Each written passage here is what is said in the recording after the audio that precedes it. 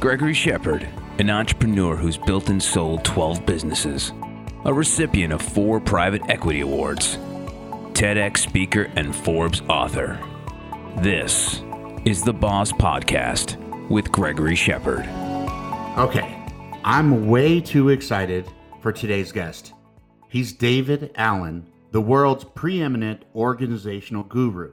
David has more than 30 years of experience as a management consultant and executive coach.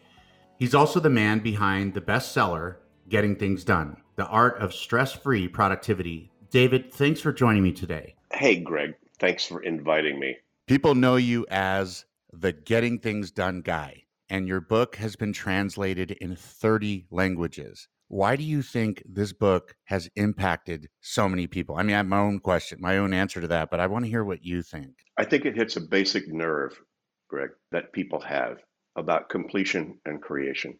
I think people know that they're going to pay for things they commit to, that they have to then step up to the plate, whether it's I need cat food, or I need a new business plan, or I need a vice president of marketing, or I need to figure out whether to get divorced or not. And I think people have an internal sense that those things are internal commitments, and those things start to create a spin internally. And if they don't manage those appropriately, that spin can move them to places that are very uncomfortable, stressful, and not very productive. Because your brain, most people are using their head as their office, which is just a crappy office. And so they're trying to keep track of all of those open loops somewhere internally. And that just doesn't work. That's the completion piece, which is I need to get control of all that. I just made that a more conscious and objective than just subjectively that people experience all the time. And then the second thing is once you get clear, once you kind of get your life under cruise control, then where are you going? What are you creating? How do you focus? And where do you put your focus now that you have that? So those two things are essentially, it's kind of control and focus are the two key elements of how you manage yourself, how you manage your business.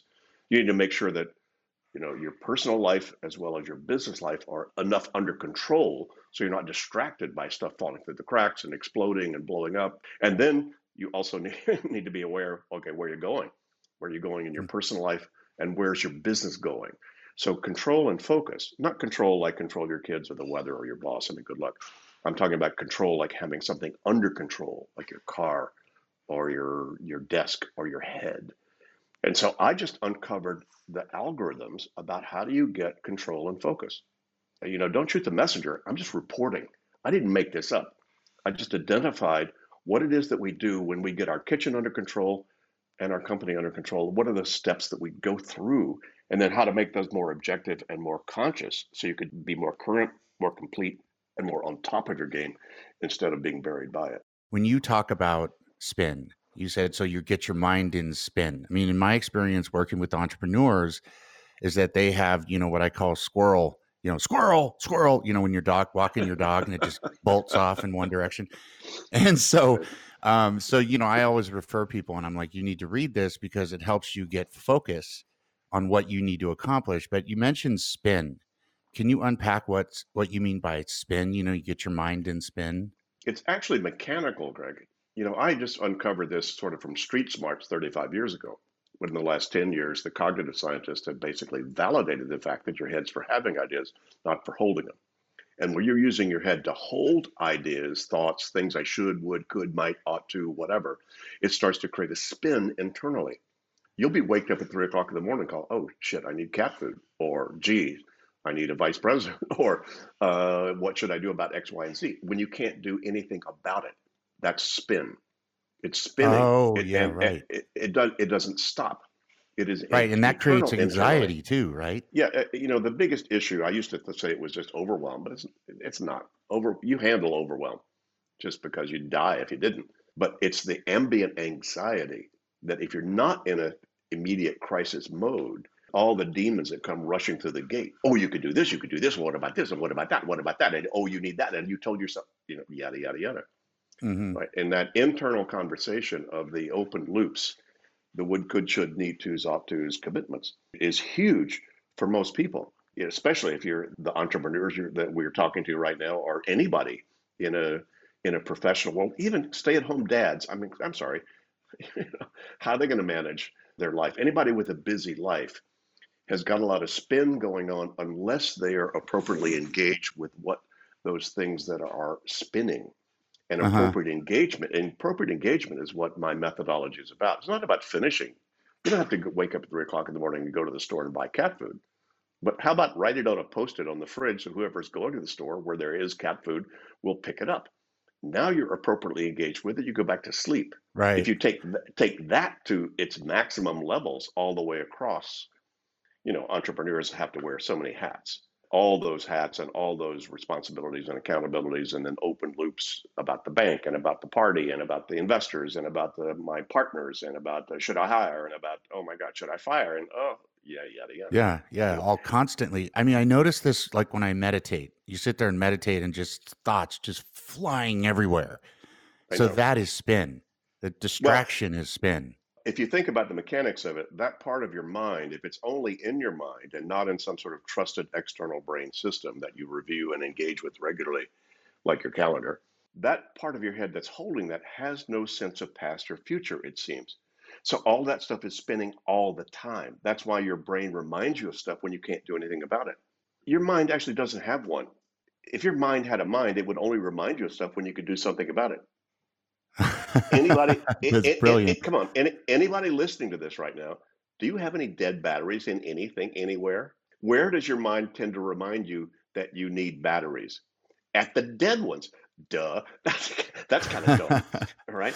If your brain Yeah. had a brain, it would only remind you about batteries when you pass the right size live ones in the store. So the brain is triggered by something it needs, but the thought of that, like you said earlier, it's for having ideas, not storing ideas. So it has an idea when Right. it sees the battery and knows you need a battery, but it didn't Right. store it. Correct. And the cognitive scientists have now proven, based upon tests and research that they've done, that as soon as your head is hanging on to more than 4 things, you will start to diminish your cognitive capability. You'll do Mhm. worse on tests.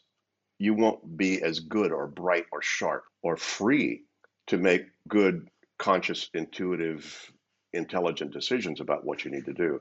And most people, quite frankly, I'm at age 75, I'm going to be a little cranky and direct here. Most people are being driven by latest and loudest, not by Mhm. what's the cognitive, intuitive, intelligent thing that their inner spirit, their soul, their heart, their gut, their liver is telling them. This is the thing Yeah. I really ought to do right now. Whatever your source of that sort of inner intelligence is, most people don't have access to that because of all the distractions of all that other stuff we just talked about. But it's just mechanical. This is not a belief system. This is not a religion. This is just go read the cognitive scientists that have written this in the last 10 years. Yeah, or just pay attention to yourself for a day, right?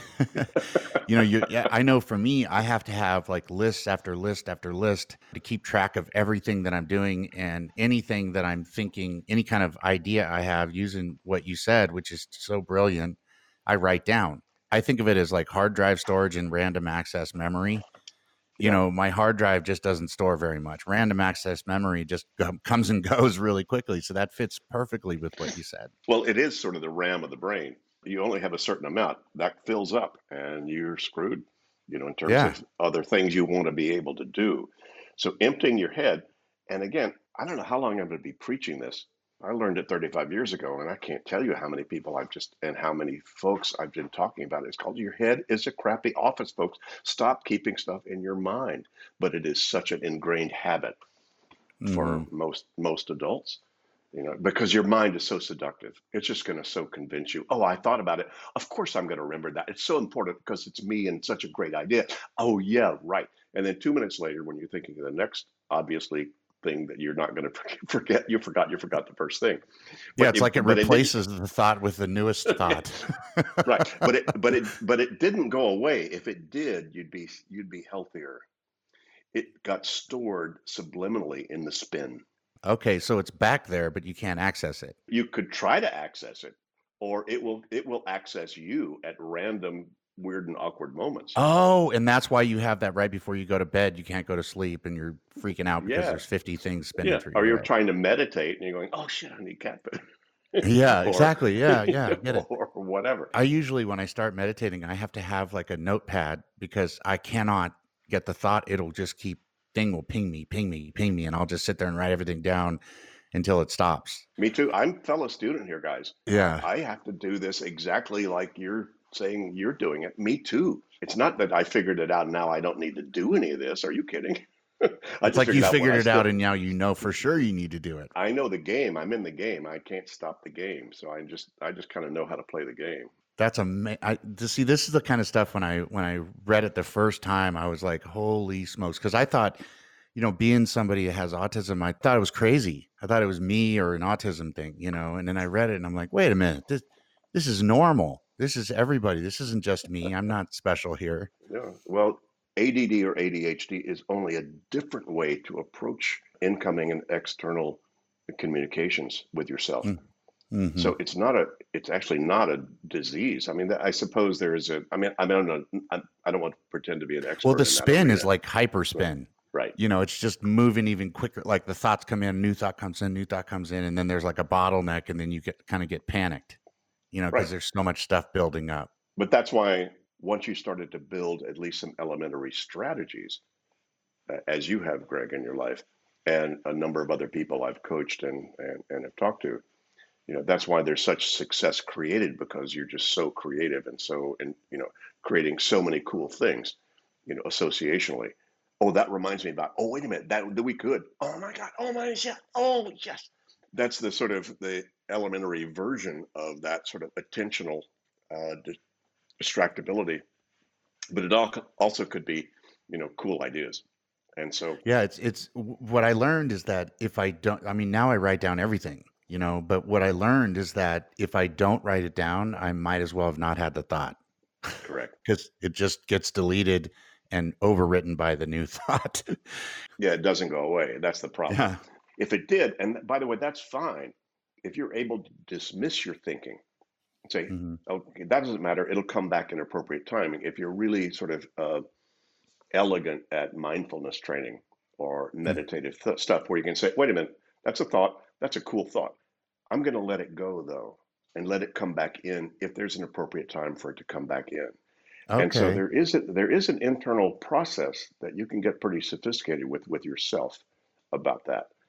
Oh, But interesting. I didn't. Okay, so if you can have the thought, let it. You know how they say it's like a slideshow or a cloud. You're watching a yeah, cloud go by. So you sure. can have the thought, let it go, and then welcome it back when it's a good time for you to have that thought. Or if you want some California na stuff, you ready? Yeah. Okay. There's a way to get stuff off your mind in your mind. If you're out for a jog, for instance, or you're in a shower and you haven't bought one of those waterproof pins and, and things. I actually have GTDers out there who bought, a little thing in the shower that they can write. It's the same thing I that have one of scuba those. divers use. I have one of those in my shower. So if you don't Yeah. want to bother with that, that's okay.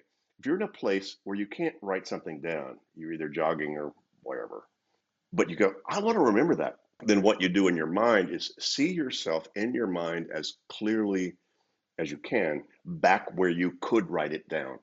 Like Okay. imagine yourself back in your office or at your computer or at your phone or whatever it is.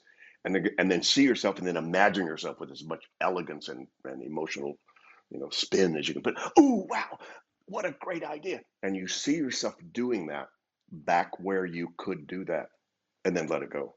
Because your Okay. brain, given its associational qualities, will tend to go when you walk back into that environment. It goes, wait a minute, I've seen this before. Boom. And it tends to bring it back. So 90% of the time, that works for me.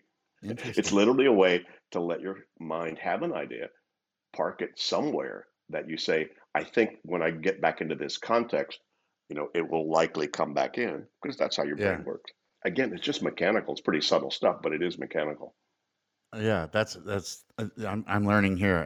I've been through the book. I don't even know how many times, but I have it on my desk right now, actually. So getting things done, the methodology has been taught by training companies in 60 countries around the world. And you're world famous for being an expert in personal organization and productivity. And I wonder, how did you get there? I mean, did you just have a thought like these things we're talking about one day and go, I think I'm going to do this? I mean, how did you do this? I just wanted a job, Greg. I just wanted somebody to pay me for something I could do because I didn't know what I wanted to do. And again, if you've read my Wikipedia, I had 35 jobs by the time I was 35. I was just kind of banging around trying to explore who I was and Mm-hmm. sort of my own personal self-exploration, game. That's what I Mm-hmm. was involved in. But I needed to pay the rent. So I just had jobs and jobs and whatever. I said, God, it'd be really nice to have a job where I could help people. As I got involved in the personal growth game back in the 70s and 80s, in Berkeley, understood a lot about, wow, we actually can change our experience of life. We can get more of a sense of freedom, more of a sense of control and confidence in our life, by learning certain techniques and being able to apply them. And so some of those techniques, wound up being some of the core elements of, what I uncovered, which is your agreements. What Mm-hmm. happens when you manage the agreements you make with yourselves and with other people? What happens when you don't manage them? The downside and the upside when you do. And so Mm-hmm. that became essentially, hey, that's kind of cool. And then as you know, I had a mentor and I learned some of these techniques, mostly to keep myself clear as my life got more complex. As I started to move into, after all those jobs, you either become a consultant or flake. So I said, let me take the positive route. So hung out my shingle, Allen Associates, in 1982, 81, 82. And then started to say, okay, how can I help people if I just walk in and see what they're doing? It'd be really nice to have some models that really work. So I began to explore those, and first for myself, because of my work in the personal growth world and meditation and spiritual practices and martial arts. Got a black belt in karate in my 20s. I discovered it's really nice to be clear, very practical to be clear. Four people jumping in a dark alley, you don't want 2,000 unprocessed emails somehow hanging around, right? So All those jobs, do you feel like this bumpy road was caused from the busyness in your head, and then that gave you, like, it seems like that would give you clarity on what's going on, right? If you have job after job after job, you have to be thinking, why is this happening? Is there something that I'm no, doing? And then have some deep insight or something.